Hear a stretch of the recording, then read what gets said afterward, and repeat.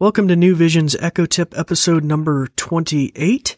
Hello, I'm David Ward, an assistive technology instructor with New Vision based here in Southwest Virginia. In today's Amazon Echo Tip, we're going to talk about what's called Echo-to-Echo calling, where you can call from one Amazon Echo to another Echo. In a previous episode, we talked about the phone calling features and all the ins and outs of those. In other words, calling to a landline or a cell phone, an actual phone number. And there's a lot of complexities to how to enable that and what kind of apps you need to have for that and things like that. But today, we're going to particularly just zero in on Echo-to-Echo calling. And this could even include video conferencing if you had an Amazon Echo Show or Spot that has a built-in screen and camera. So much like maybe what we call FaceTime on an iPhone or Apple device, where you can do video conferencing from one person to another. So similar functionality with the Echo Show or Echo Spot.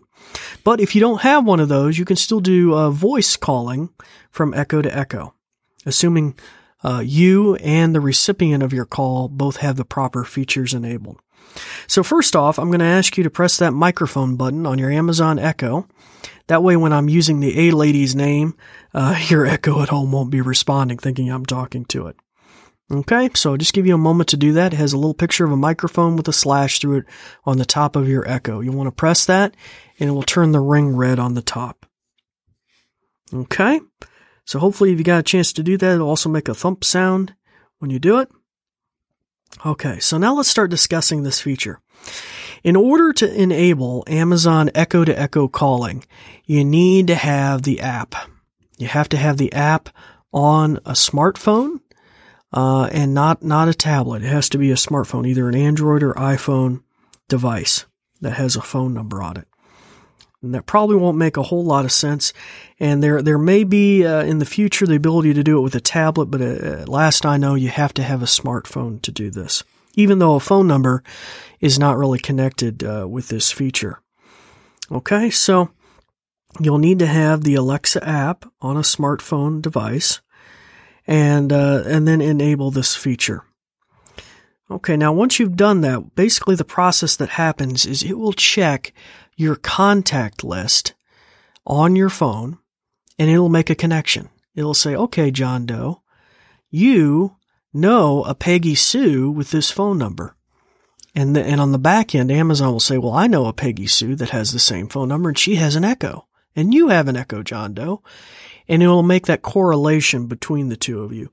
And then it will natively enable that phone calling, or I say phone calling, but I mean Echo-to-Echo calling, where your Echo can call their Echo through the internet, no minutes or charges or anything. Obviously, if you're connected to the internet, there could be a data fee if you're using some sort of hotspot or something, but it will not be using your phone minutes or anything like that. And that could be confusing because you do have to enable the feature using the app on a smartphone, but it actually won't go through that carrier at all unless you've specially configured it to go through your hotspot data connection or something like that. Okay, so that will be Echo-to-Echo calling. Then after that, you can simply call from one Echo to another Echo. You can say, call Peggy Sue, and it will place a call to Peggy Sue.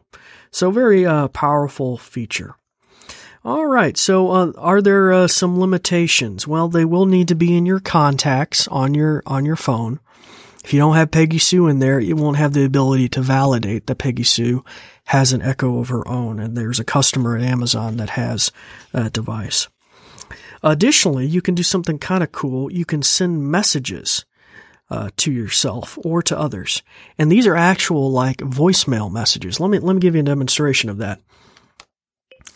Alexa, send a message to David Ward.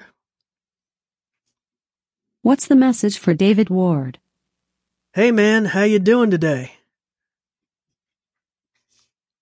Sending from David. Now you hear that sound? That means that I have an incoming message. Alexa, play my message. 2 for David Ward. 2 from David Ward. Hey man, don't forget, you need to call Radar and get your laundry over to the dry cleaner tomorrow. Haha. Alexa, stop. Received. So that was a message I sent to myself earlier about my dry cleaning and laundry I needed to take somewhere.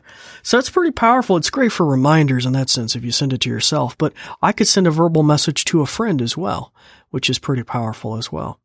So just pretty neat. I didn't expect the sequence to go like that. I expected it to default to the newest one, but apparently it defaults to the oldest one that hasn't been played yet, which is something I sent to myself earlier today. All right, so that just gives you a little idea about echo-to-echo calling, even sending voice memos from echo to echo or to friends. And so hopefully give that a try.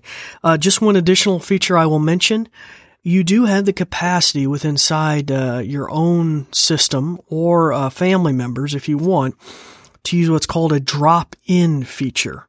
And we won't have time to discuss it in this episode, but needless to say, it's like using your Echo like an intercom. So if I had an Echo upstairs in my house and downstairs, I could configure it so I don't have to have somebody on the other end explicitly say answer. It could actually just automatically connect the two of us. So think of that as like an intercom or maybe like a baby monitor or something like that. And you can do that inside your own account if you had multiple Echoes. But if you have a family member who maybe has difficulty in answering the phone or doing something like that, and they were agreeable to it, you could even do that across the internet, somebody else at a different location. So that's kind of cool too. All right, so that basically covers our echo-to-echo calling. In our next episode, we'll be talking about our general settings, all sorts of settings in general, and just kind of perusing some of those things. So it's time to turn your microphone back on your Amazon Echo. Start using it, practicing it, trying new things. I'm David Ward for New Vision signing off, and we thank you for listening. This episode is brought to you by New Vision in connection with a grant from the Foundation for the Roanoke Valley and with the kind use of WVTF Studios. For the newest information and content about what New Vision is doing, please see the website newvision, ROA, the first three letters of Roanoke, .org. That's .org. New Vision is a nonprofit that provides information services and assistive technology training to the visually impaired living in Southwest Virginia. These shows are provided for educational purposes. This podcast may not be retransmitted, sold, or reproduced without written permission from New Vision.